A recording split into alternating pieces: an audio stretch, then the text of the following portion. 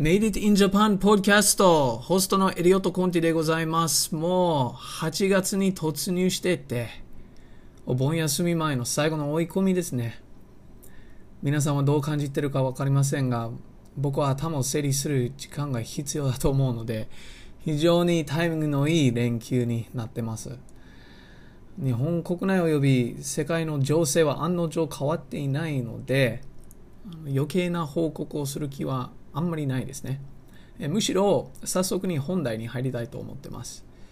昨年はインタビュー収録のために北海道まで行ってきたんですが、今回はその逆の方向でですね、九州にプチ旅をしてきました。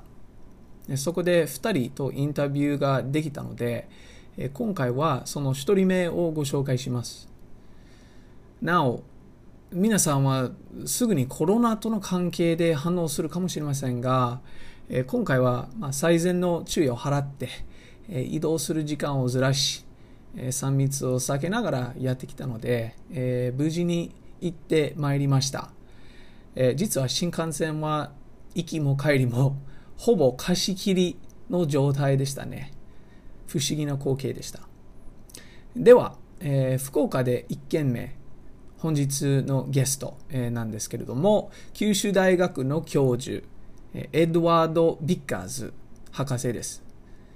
イギリス人のビッカーズ先生は僕と同じく8年間日本に滞在していますが、面白いことに研究対象は日本というよりもアジアの方にフォーカスをしたものです。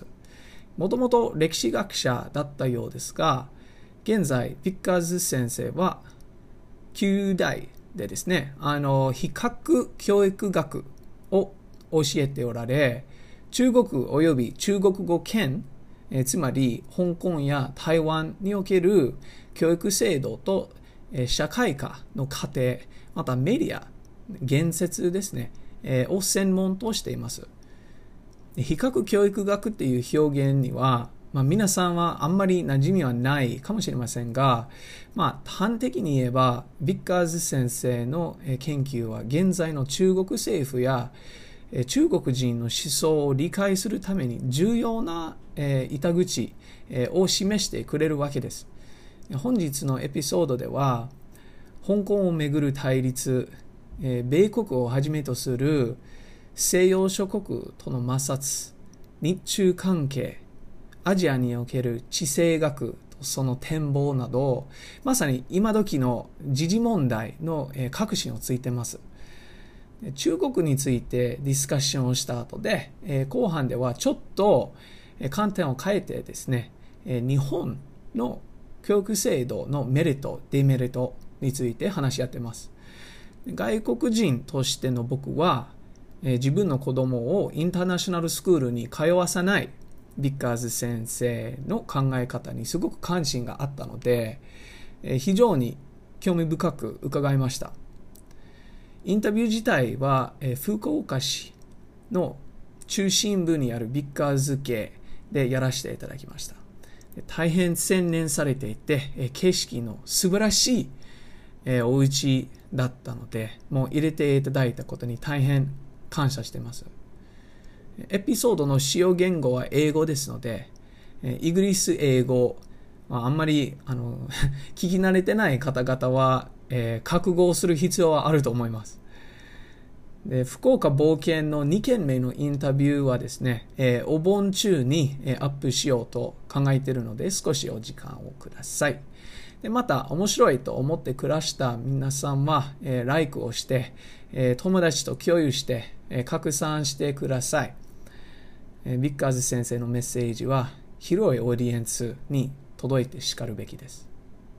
では、次回まで。Welcome back to the Made It in Japan podcast. Host Elliot here for the 35th episode. We're into August, which means the long-awaited summer holiday is just around the corner in Japan. But I think you imagine that this year will be a bit more subdued than normal.Given that since the last episode, COVID-19 seems to be continuing on the same trajectory, I don't see the need for a long preamble, and we'll rather get right into today's episode. Listeners to the podcast will recall that last year I made the trip to Hokkaido, the northernmost island of Japan, for a podcast interview. And this time, I headed in the opposite direction, heading southwest to the island of Kyushu for 2 podcast interviews in the city of Fukuoka. Fukuoka is the largest city on Kyushu, but the island is unique as it is the western extreme of Japan, meaning that geographically it is closest to the Asian mainland. It is famous for its cuisine, nature, hot springs. It is home to Nagasaki, so it is quite historically significant as well. This was my second time visiting Kyushu, and the trip was great for clearing my head and exploring southwest Japan. Moving on to the interview, my guest today is Dr. Edward Vickers, Professor of Comparative Education and Director of Taiwan Studies Project at Kyushu University. Originally from the UK, Dr. Vickers is a trained historian whose research focuses mainly on education, media, and socialization in China and East Asia. I don't think there could be better timing for this episode, to be honest, as we delve into some of the more pressing issues concerning China and East Asian geopolitics. From the usurpation of power in Hong Kong to other political aggressions against the United States and Europe. We also discussed the portrayal of China in the United States and how that feeds rhetoric within China, all of which are, needless to say, matters of increasing concern. We change gears a bit in the back half of the interview to discuss education in Japan, more specifically the accuracy of Western interpretations of the Japanese education system and its efficacy. This portion of the interview was of considerable personal interest. As an 8-year foreign resident who just married a Japanese last year, I am a bit hesitant at the prospect of bringing up children within this system. So learning about Dr. Vickers' experiences was more than insightful. I'm very grateful to Dr. Vickers for sharing his time and expertise.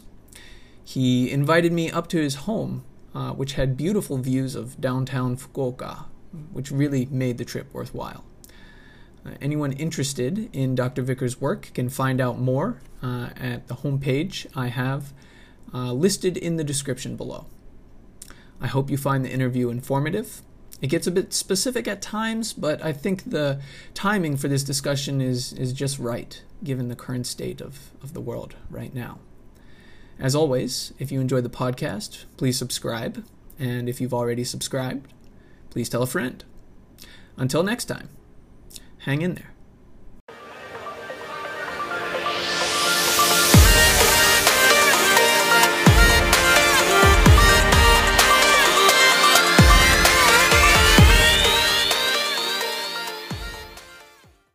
Okay, Dr. Vickers, great to meet you. Thank you very much for your time this afternoon. Yeah, thanks for having me. How have you fared through the various crises which have mired Japan and the world in the first half of 2020?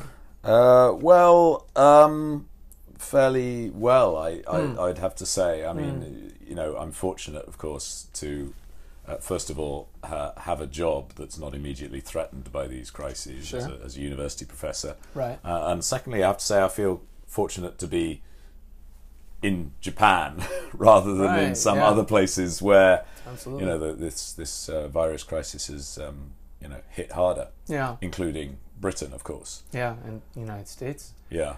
I can't say I entirely agree with the comments made by certain senior Japanese politicians about the reasons for this. Japan's Mindo, which I think translates as, the level of the people. Right. But I think there are, characteristics of Japanese society related to the education system that help account for the fact that Japan has got off relatively lightly. So far, so good, right? So far. Yeah, we'll see. Yeah. We'll see what happens. Cases seem to be increasing. Certainly in Tokyo, accelerating in and around Tokyo. Yeah, so we'll see. We'll see what happens. But yeah, you're right. So far, compared to other, nations of 100 100 plus million people, or well, not even 100 plus million people, even just 30, 40 million people. Japan has done remarkably well. How have you fared? How you're here in Fukuoka, which is on Kyushu, right? Kyushu is in the news lately for having just sort of historical torrential downpours. Well, at yes. the beginning of this month. Yeah, were you affected by that at all? Well, we weren't affected so much here in the city of Fukuoka. Yeah. It was mainly in the sort of center and south of Kyushu that those floods hit hardest. But my wife's family. Yeah. My wife is from Fukuoka Prefecture and originally from the south of Fukuoka Prefecture, an area called Yame. Okay. Famous in Japan for tea. Oh, really? And sake. Nice. Yeah. And rice. So a very rural area. And they are prone to quite serious flooding down there, but fortunately they seem to have escaped the worst of it this time. But, this is maybe the second year in a row that they've had considerable damages due to flooding in this area in Kyushu. Well, I mean, as in many other parts of the world, this seems to be, that abnormal weather is becoming normal. Right, sure. It seems like the government, various legislative bodies are going to have their work cut out for them in beefing up the infrastructure then if this becomes the norm, right? You certainly can't go through this every year. Well, and I would hope it would also be a wake-up call for the government here with regard to its energy policies and its policies on climate change. It's true as well, My father-in-law worked all his career for Kyushu Electric, the local electricity monopoly, which, of course, until around 10 years ago was heavily reliant on nuclear power. Right. But over the last 10 years, they've been closing down nuclear power stations or mothballing them and building new coal-fired power stations. Right? Yeah. So I think that when we in Japan sort of experience these exceptional, except that they're no longer exceptional, weather events, we need to reflect on that sort of policy. Yeah, sure. Well, before we get ahead of ourselves too much, let's start with just a very a simple introduction. Where you're from, what brought you here to Japan originally, and and what you do. So yes, well, I'm originally from Britain, as some of you can probably hear. I have spent most of my adult life in Asia. First of all in Hong Kong and mainland China, and then for the last 8 or 9 years here in Japan. Yeah. What is it that brought you here to Japan then? Several things. I would say primarily my wife and the family connection to Fukuoka in particular. Okay. But also, so I mean, before I came here, I was working for the University of London. But I've always researched Asia. Right. Well, originally I was a school teacher in Hong Kong, but then I made the transition into academic research. And as an academic in the University of London, still focusing on Asia, I was doing a lot of very long-haul trips to the Far East from London. Yeah. And once my wife and I got married and we had our first son, we thought we wanted to bring our children up bilingually. And it's basically impossible to do that in Japanese unless you live in Japan, I think. I mean, the way the world is these days, everybody learns English, or English is valued globally. Right. But if you want your children to learn another language and you bring them up in an English-speaking society, it's very difficult to sort of force them to speak that other language. Yeah, I can't imagine. So we thought, from the point of view of our children's education, we wanted to be in Japan, but also for me, Fukuoka in particular, the closest city in Japan to the rest of Asia, with excellent connections to China, Taiwan, Hong Got the Kong. airport. Yeah. Okay. Okay, so yeah, that brought you to Japan. Then you said you were in Sendai originally, and now you're here in Fukuoka, and you're working at Kyushu University. Kyushu University. Yeah. And what are you a professor of? My title is Professor of Comparative Education. Comparative education, okay. Which is a very broad field. It basically means studying education in countries or societies other than the one in which you're currently located in. Based. Yeah. Okay. But by training I'm a historian. And so originally my specialism was British imperial history. So as an undergraduate, I specialised in the history of British India. Okay, wow. Sort of just prior to independence. Yeah. So I had an interest in Asia right. from a very young age. Yeah. But my research now looks at the sort of contemporary history and politics of education in East Asia, particularly Chinese East Asia, so mainland China, Hong Kong, and Taiwan. What caused you to jump from South Asia to East Asia then? I can see the connection within the British Empire, right? To move from India it's into precisely maybe Hong the British Kong. Empire that brought me to East Asia. My father was a military officer in the HongOng garrison. Oh, really? In the early 1990s. My uncle was in the Hong Kong government. Wow. So when I graduated from university, courtesy of the British government, got a free flight to Hong Kong to join my family. I didn't have a clear idea at that point of what I actually wanted to do, but I did want to go to Hong Kong and sort of take advantage of that. Having spent a year there, I decided to stay. Well, I managed to find a job as a school teacher.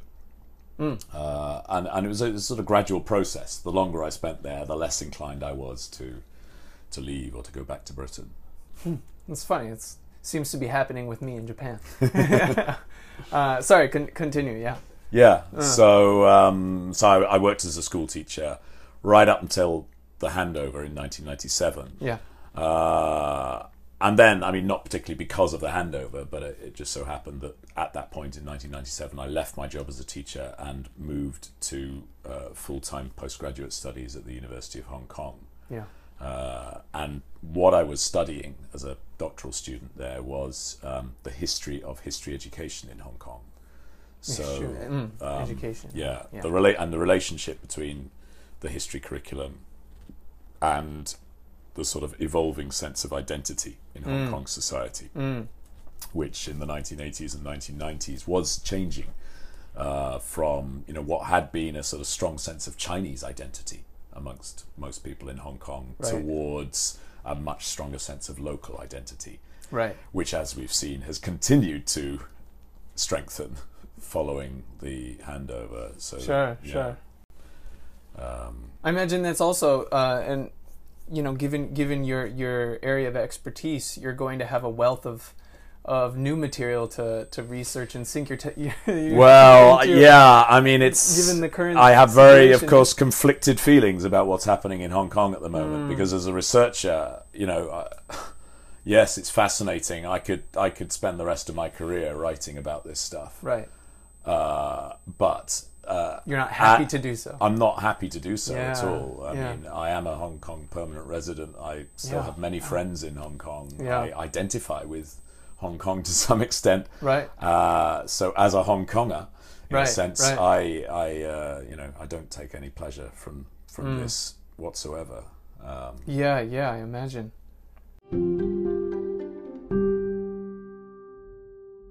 Jumping forward, then we can really get into some of the meat of the conversation, or what I'd like to discuss with you today. This is a good segue, but what can we learn about where we currently stand from studying the history of China and Chinese education and socialization? Well, one thing we have to bear in mind is the significance of memories of Western imperialism in shaping the way that the Chinese leadership, but also many ordinary Chinese people, see their relationship with the rest of the world. Yeah. So, I mentioned my own sort of personal history coming to Hong Kong, Sure. the end of British rule there, Yeah. and living in Hong Kong through the end of British rule, through the handover to China. I mean, the rhetoric coming from Beijing during the 1990s of the 100 years of humiliation, right. the century of humiliation, the end of this signified by the both by the communist revolution in 1949, right. but also sort of capped by the return of Hong Kong to the motherland. I mean, this is not just propaganda, although of course it is propaganda. It is propaganda, but there's more to it than that. Yeah. But it's also propaganda that is sort of viscerally believed in by many Chinese, certainly in mainland China. Yeah, yeah. And so it's important for us not to underestimate the significance of that narrative or those memories in shaping the way that China sees its relationship with the rest of the world. Right. And that's why, I mean, I of course, studying history education, studying the relationship between education and identity here in East Asia, I'm particularly interested in the phenomenon of nationalism and how that relates to education. And nationalism, as we all know, can be a highly dangerous phenomenon. And there's very good reason for many of us to be concerned about Chinese nationalism and the threat that this poses to other countries. Right. But I think at the same time need to be very careful about how that concern shapes the way that we deal with China. Because the sort of rhetoric that we see, particularly now in America, coming from leading politicians, demonizing China for electoral advantage. I mean, unfortunately, it's very hard to avoid that happening in a sort of electoral democracy. But didn't something happen with Great Britain just this past week? They outlawed Huawei or something like that. Yes. Yes. Which is a political statement. It is. I have mixed feelings about that because, as I said, I think it's important for us to be very cautious about dealings with China, and I think, I mean, I'm not an expert on telecoms technology, but I can see in theory that there is a cause for potential concern threat, there. Yeah. I was very surprised, and I felt, to be honest, it was very naive of the British government several years ago to involve a state-owned Chinese corporation in the construction of a nuclear power station in Britain. Right. I mean, that would never happen in Japan. Right. In a million years. Yeah. Why was the British government? It would never happen in America, right? Sure. Why was the British government prepared to do that? I felt that was somewhat naive. But at the same time, I think that Western politicians, Western observers, by demonizing China, risk intensifying nationalism and intensifying Chinese hostility and legitimating the narrative that the Communist Party in China is promoting amongst its own people. Right. That, look, the outside world is hostile. Right. The West is trying to keep us down. This is a continuation of 150, 200 years of Western imperialism. Right. This is how the West is. Right. And so I think there's a balance to be struck. And a lot of this is to do with language. We should not demonize China. And that also means remembering that China is not monolithic. Well, no country is. Sure. Yeah. Even a country that presents itself as authoritarian Right. one-party state. Right. That's even the Communist Party itself actually is not monolithic. Right. Right. Yeah, I mean, 1.3 billion people, or I believe that's right, around 1.3. Yeah, It's hard to imagine that they're all, you know, all reading towing the from party the same line, right? hymn sheet. Yeah. Yeah, exactly. You have experience living there, and you're obviously an expert on the subject.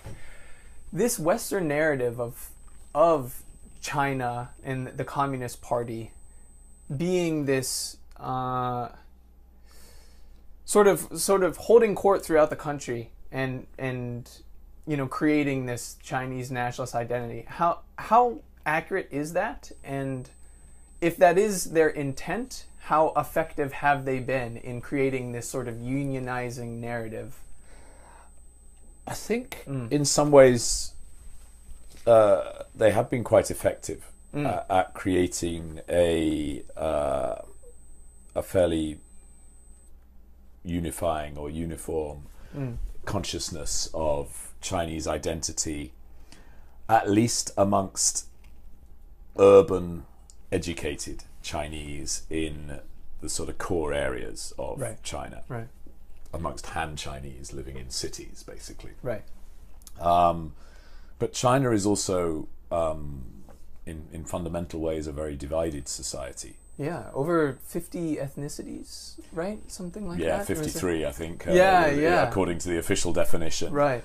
And, of course, not all of those are happily buying into this unifying narrative from it. Right.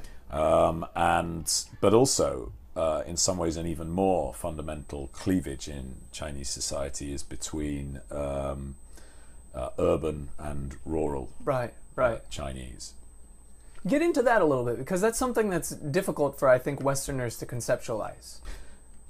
Right. So here in Japan, we have something called the Koseki system, where everybody is you're registered with your local city hall, and so that's sort of your native place. Yeah. And this is a very old system in Japan, as in China. Yeah. Superficially, the Chinese system looks the same, except that whereas in Japan, when you move, or if you want to, you can actually change your registration. Sure. And this happens when you marry as well. And it happens when you marry, yes. Yeah. In China, you can't.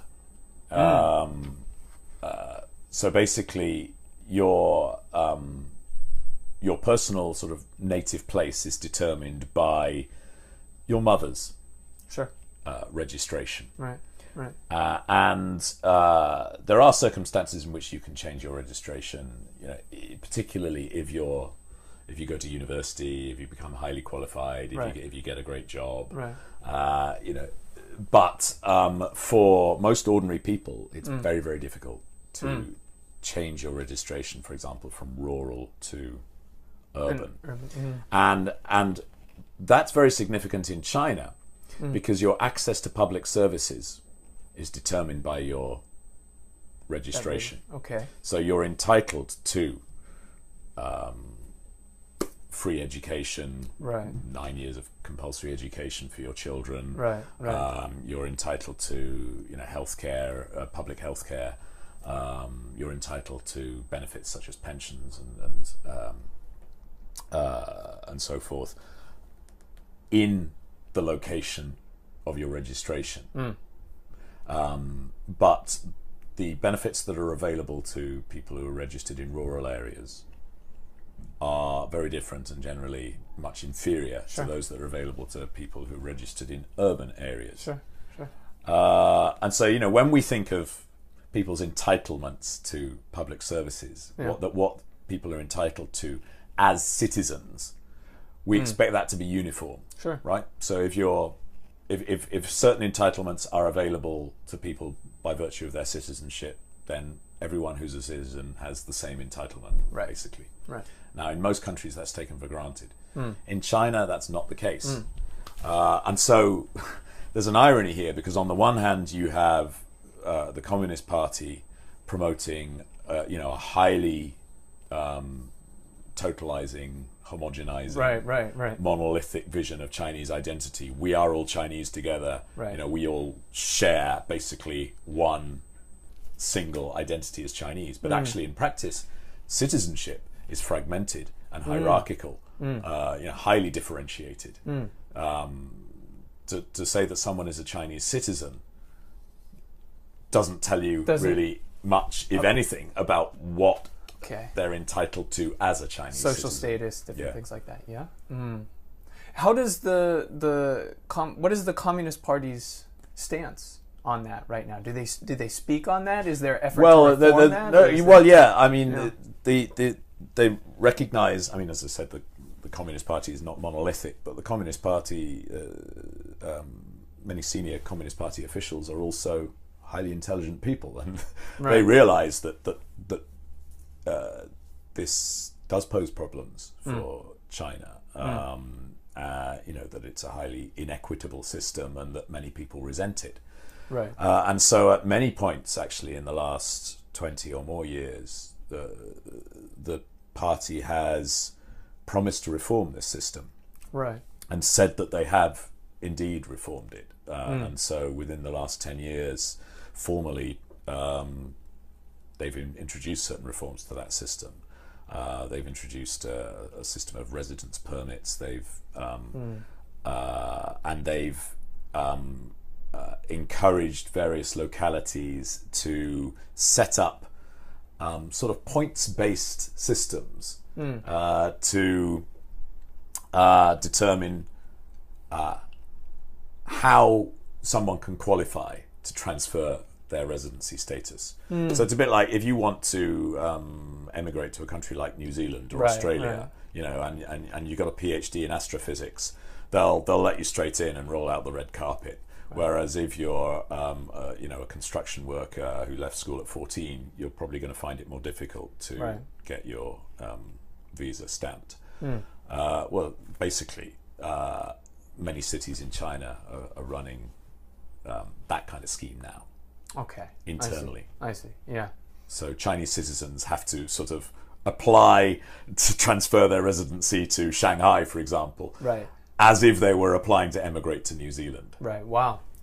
Is there a mass exodus once these systems get put in place? Is there an exodus from rural areas? Well, if anything, the opposite, because in practice, those systems actually, particularly if you want to move to one of the biggest, richest cities in China, they make it more difficult. Yeah, that makes sense. Yeah. So the reforms, as they're presented by the government in Beijing, say, well, this is a fairer system. This is meritocratic and transparent, and and implying that this will make it easier for people to transfer their residency. But actually, in practice, it makes it more difficult. The barriers to entry are still, extant. Yeah. Okay. But also, everything that I said a few moments ago about the dangers of demonizing China for the West applies, even more to the case of Japan. I mean, dig into that a little bit. The sort of public discourse on China here in Japan is extremely negative. It is. I mean, what's interesting actually is that 20, 30 years ago, public perceptions of China here in Japan were actually relatively positive. From the 1970s really through until the 1990s, relations between China and Japan were relatively good. But also, Japanese people, I think, generally felt that Japan was far more prosperous, economically far stronger than China. Right. Japan, far more developed, far more advanced. Right. And I think people thought about it in those terms. Right.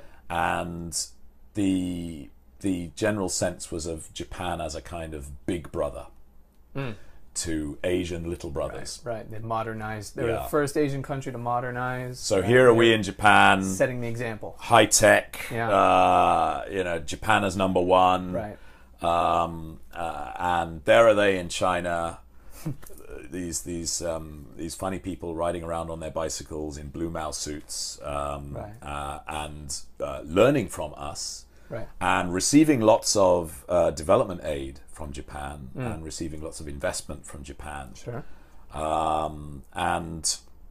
But not posing any kind of threat to Japan because China is still very poor. But what's changed since the 1990s, of course, is that China has become a lot richer, Sure. while Japan has kind of flatlined Slipped into the blind, yeah. in economic terms. Right. And China has, especially within the last decade or so, become a lot more assertive. And China does threaten Japan's control over the Senkaku Islands, for example. 10 years ago, it was just the Senkaku Islands. China is, of course, asserting itself all over today. Right. And so, as I said, there are reasons for being concerned about China and about Chinese behavior. But Absolutely. Yeah. how should Japan respond? The way in which Japan has responded in the last 10 years especially has been to swing significantly in a nationalist direction itself. So when Abe took power in 2012, Right. He campaigned very much on a platform of standing up to China. Right. Of Japan also being more sort of assertive, yeah. and not taking any rubbish from extreme nationalists in Korea, China, etc., who are constantly trying to do Japan down, and who have strange anti-Japanese prejudices as he represents them. Right. But I think that the discourse from Abe and from other Japanese nationalists on China and Korea it threatens in the long term to be very damaging and quite dangerous for Japan, because and this applies also to policies in education, particularly on the history curriculum, to policies on the media, which have basically helped to keep Japanese people in ignorance of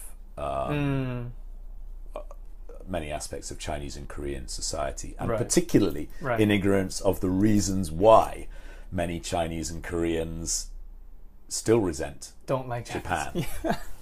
Yeah. It's interesting when I talk to Japanese people who just can't get it, right? They place the blame on Chinese or Koreans for having even a shred of resentment or distaste towards. I lived in China for more than a decade. Yeah. I have Chinese friends whose families have tell stories about what happened to them. Sure. During the Japanese invasion and occupation. Right. This is not just, the perception here in Japan is that these are all lies, or it's all very one-sided, and basically the Communist Party in China, for example, is brainwashing people with propaganda. Well, there's an element of truth to that, but propaganda doesn't work unless people have reasons to believe it. There's plenty of examples of governments who've tried to use certain propaganda messages to legitimate themselves and failed. Right. Hong Kong today provides an excellent example of that, because people there don't have a reason to believe the propaganda they're being fed by the government. Right. But when it comes to Japan, and for many families in China, because they have these memories, because they've told these stories within their own families about the terrible things that happened to them during the Japanese invasion, that the Communist Party has a lever it can pull there. And what Japanese nationalism and the denials of that history here, denial of the Nanjing massacre, denial of the comfort women system, denial of biological weapons experimentations in northeast China, all of that only helps the Communist Party to demonize Japan today, and if they want to, as a another way of legitimating this nationalist narrative.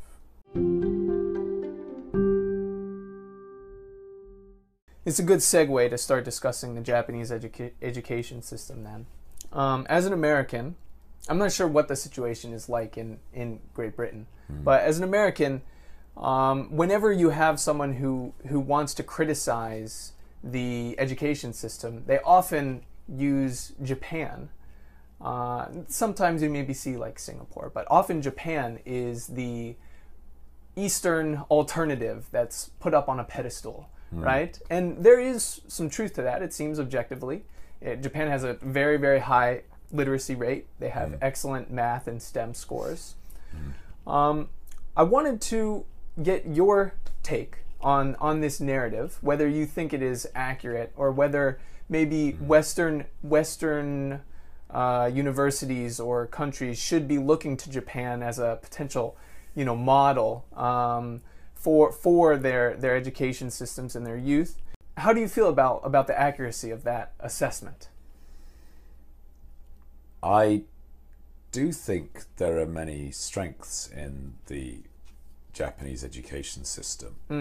I mean, a lot of these comparisons that are made in the West are based on, certainly in recent years, are based on the OECD's comparative studies. Right. Education systems, these PISA tests and the rankings that they generate, which generally do show that Japan and other East Asian countries are sort of ranked very highly. I mean, there are many problems, I think, with those tests. Right. What are they testing? Right. They test ability in maths, science, the national language, and on and they also test knowledge in a relatively sort of formulaic way. Yeah. So in those respects, the sort of scores of a system like Japan are strong. Right. And so if you think those are the most important aspects of education, well, Japan will look like an excellent example then, yeah? Yeah. Yeah. But of course, education is about a lot more things than maths, science, and literacy, although those things are important. I would say that Japanese primary schools, well, and actually for that matter, preschool education, kindergartens, are excellent. I mean, I have two children, 9 and 5. Yeah.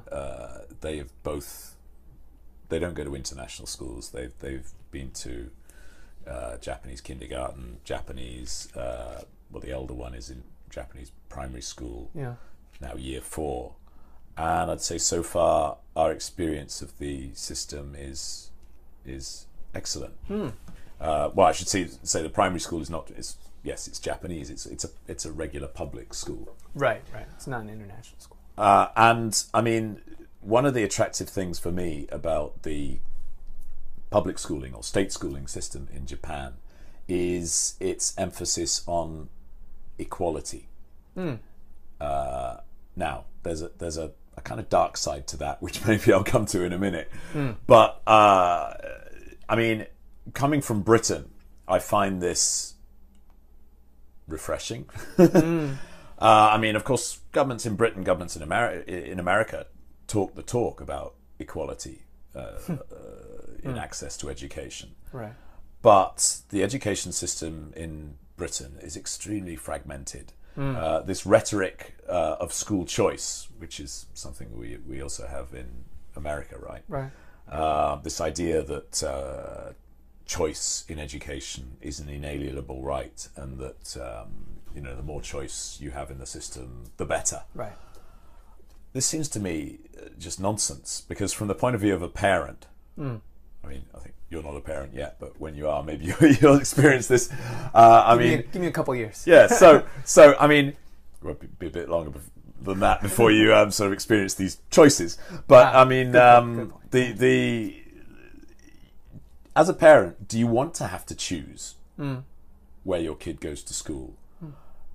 Or do you want to be reassured that wherever you are, the quality of education that's available in the public school system is going to be relatively the same? Right. So you don't have to think, oh my God, do I need to move house to get my kid close to in the catchment area for that school there? Right. And in Japan, broadly speaking, I mean, it's not. I wouldn't say that the schooling system is entirely uniform. There are differences between schools based on sort of where the schools are, based on their sort of catchment area. But the system does its best to ensure that inter-school differences are kept to a minimum. So, for example, teachers here are not employed by schools. They're employed by the local education authority or the Board of Education. And so teachers, instead of spending their whole career in one school, they get moved around regularly. Very Japanese. Job rotation. Well, yes. Yeah. And I mean, there are a number of reasons for this, but one of them is to do with this emphasis on equality and this idea that you should not have a system that allows the best teachers to gravitate to the school where all the sort of kids from middle-class professional families go, and avoid the school where the I don't know, the Yakuza gangsters are sending their kids. The teachers have to be moved around in a way that ensures that the quality of the teaching force in any school is relatively even, as well as the facilities. Right. So a fair distribution of resources throughout the education system. Yeah. Yeah. And I mean, there's more that can be said in a sort of positive sense about the schooling system, I think, which is that in recent years, especially, both in America and in Britain and in some other countries, politicians have pointed to East Asia and its PISA results, for example, and used that as an excuse for introducing greater testing, greater emphasis on, particularly on testing in literacy, numeracy, scientific knowledge. So in Britain, this has been especially drastic. Really? So that Britain, I think, is now the most, if not one of the most, highly, intensively tested societies, or the school population is among the most intensively tested in the world. Kids tested at sort of 2 or 3 times in primary school, with national testing regimes that are then used publicly to rank schools. And then this feeds into this sort of system of school choice. So parents are encouraged to, and I think similar things happening in America. These ranking lists of schools are publicized, and then so parents can then look at this and say, all right, okay, I want to get my kid into this higher ranked school rather than this lower ranked school. Sure. Here in Japan, that kind of testing is not used in that kind of way at primary level. And so at primary level here, you know, kids are not exposed to that kind of competitiveness early on, and that kind of intensive or almost exclusive focus on academics. There's a lot more emphasis on socialization in primary schools. Teaching kids to behave in the right way, teaching them to think about others, to care for others. Sure. So kids in Japanese primary schools have to clean their own classroom. They have to clean the school themselves. They have to serve lunch to each other, in rotation. And, I find a lot of that quite attractive. And when we look at the world today in the midst of the coronavirus, when I look at Britain, when I look at,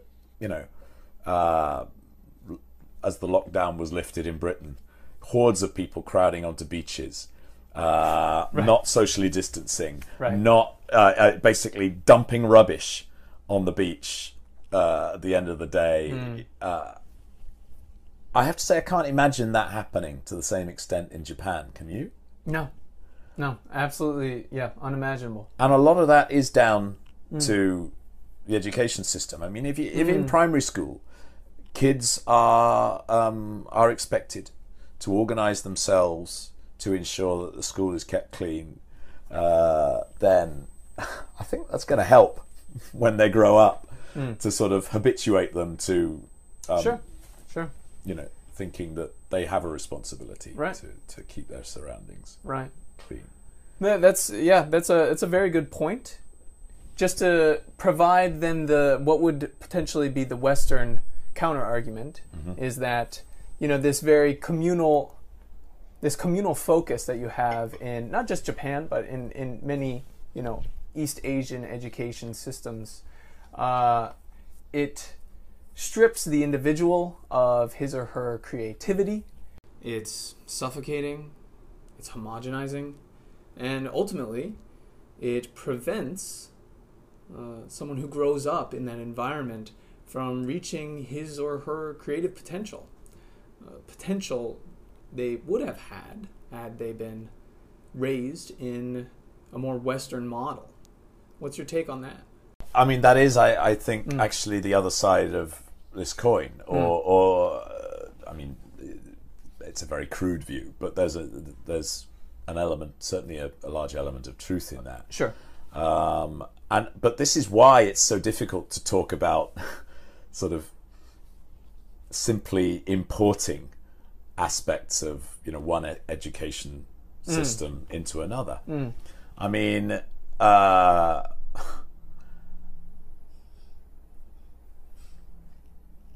the Japanese system, and this becomes, I think, more true the further up the system you go, and it's particularly true in junior high school, that it becomes more regimented. The sort of pressure to conform becomes increasingly intense. Right. And this is not just something that is created through regular classes. It's also, or in particular, promoted through club activities, which all kids are expected to do here. Right. And I mean, this is a very interesting aspect of the education system here. Japanese kids, especially in junior high school, also to some extent in senior high school, they spend a lot of time in club activities, sports clubs, also other kinds of clubs. Right. And these clubs require students to spend a lot of time at the weekends and also during the week after school. They're largely organized by students themselves under the supervision of a responsible teacher. And they inculcate this extremely strong ethos of group identity, Right. and seniority, hierarchy based on seniority. Sure. Which, of course, these are strong features of Japanese Japanese society. companies, Japanese organizations, institutions generally. Yeah. This is something that is explicitly inculcated through the sort of process of socialization that that kids experience at school. Right. And that is, or can be, very suffocating. It can make I think it makes very many people in Japan afraid to be seen as not conforming, disinclined to criticize, even when they can see that a particular practice is absurd, Right. or unnecessary or damaging. Right. And it also means, and I have to say I find this somewhat frustrating, it means that, or it's associated with the amount of time that is spent in meetings. Yeah. So I find it very striking moving from moving from Britain to Japan, or from British university to a Japanese university, the amount of time that is spent in meetings because nothing is decided. Nothing is decided unless everybody agrees. Right. Now, and oftentimes it's orchestrated in advance, right? That everyone, you make sure that there aren't going to be any naysayers, so that you can put on the spectacle of a meeting and decide something at that meeting. That's right. So it actually takes even more time, right? Because often people are not prepared to say what they really think in the meeting, or have the discussion in the meeting. Right. The discussion has to happen before the meeting, so that in the meeting there's consensus sort of naturally occurs. Sure. Ostensibly. But this is an absolutely exhausting process. And well, of course, as a foreigner in a Japanese institution, it's also a process that's very, very difficult to navigate. Especially the so-called digging around the roots, the nemawashi, that has to happen before these meetings. Sure. Very difficult to do that as a foreigner. Well, not least because it has to be done in Japanese generally. Right. But yeah. Now, I mean, don't get me wrong. Consensus is great. Sure.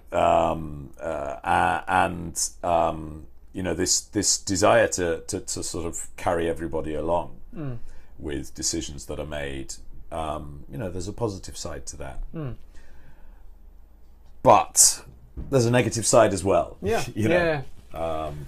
Absolutely. It's neither one or the other, I think, right? You can't have the benefits of one system without having the necessary downsides to it. No system is perfect. But no, it's very interesting and illuminating, to be honest, to hear your appraisal of primary school. That's something that hearing that actually relieved some potential anxiety that I myself have about raising children in Japan, and what that experience might be like, and what I could potentially be missing out on, right? Not doing it in a more Western model. Yeah. But well, and actually, primary school in Japan, how it actually is, in many ways, sort of counters the stereotype that many people in the West have about what education in Japan or East Asia is like. Right. Because it's actually less pressured than, at least these days, less pressured than the sort of primary schooling that we typically find in Britain or America. Right. Well, and I think you make a great point in that this idea of choosing your school in a very sort of like almost libertarian look at education, where market forces dictate where the best resources and teachers go, and then which school puts out the best students then as a result of that, right? And that then sort of gets perpetuated down the line. That is clearly not the best model if we want to have, if we want the rising tide to raise all boats, right? It's in effect, it's also highly disadvantageous to underprivileged groups. Sure, yeah. And I mean, if you take the case of America, this school choice drive. Yeah. If you look at the history of that. Yeah.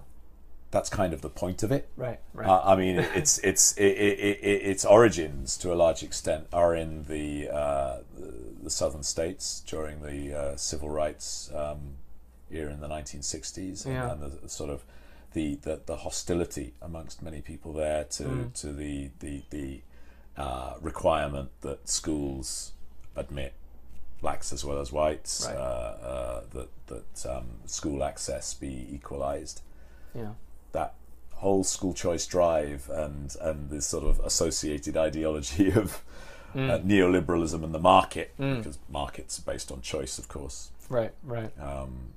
It's very much associated with that. Yeah. Well, that's a whole other can of worms that we don't have to get into today. But so we're coming up on an hour, so we can wrap this up. Do you have a homepage, or is there some place that people could maybe see your work or get in touch with you if they're I do have an interested? I have a homepage on academia.edu. Okay. I will link that then. So I mean that's a better page than the Kyushu University website. Okay, so I'll look that up and put that in the description. Anything at the end you'd like to finish up with, add on, or have you said everything that needs to be said? We've just been talking about the pressures to conform, right, in Japanese organizations, and as a foreigner, this is a difficult issue, but you're kind of expected not to conform to the same extent as some of your Japanese colleagues, and that can, in some circumstances, actually give you a license to say things that many Japanese colleagues might be less willing to say, but might nonetheless be thinking. Right. And that can be a valuable sort of license to use, but you have to use it cautiously. I think. You don't want to play that card too much. You don't want to play it too much, but it is a card that in some circumstances is worth playing. Right. So I think, it's a very difficult balance to strike, but there is a capacity for foreigners working in Japanese institutions to sort of adopt a policy of what you might call respectful non-conformity. Yeah. So don't sort of go too far, but try to politely challenge certain, and I'm probably not very good at not good enough at the politeness myself. Yeah. But try to challenging. try to politely challenge certain right. practices that are antiquated or unnecessary. Yeah. Yeah. That's good. We can finish up on that then. Best of luck to you throughout the rest of 2020, because who knows where this is heading, especially here in Japan. And you too. Yeah. Thank you very much. It was great meeting you, and thanks a lot. This was a fascinating hour.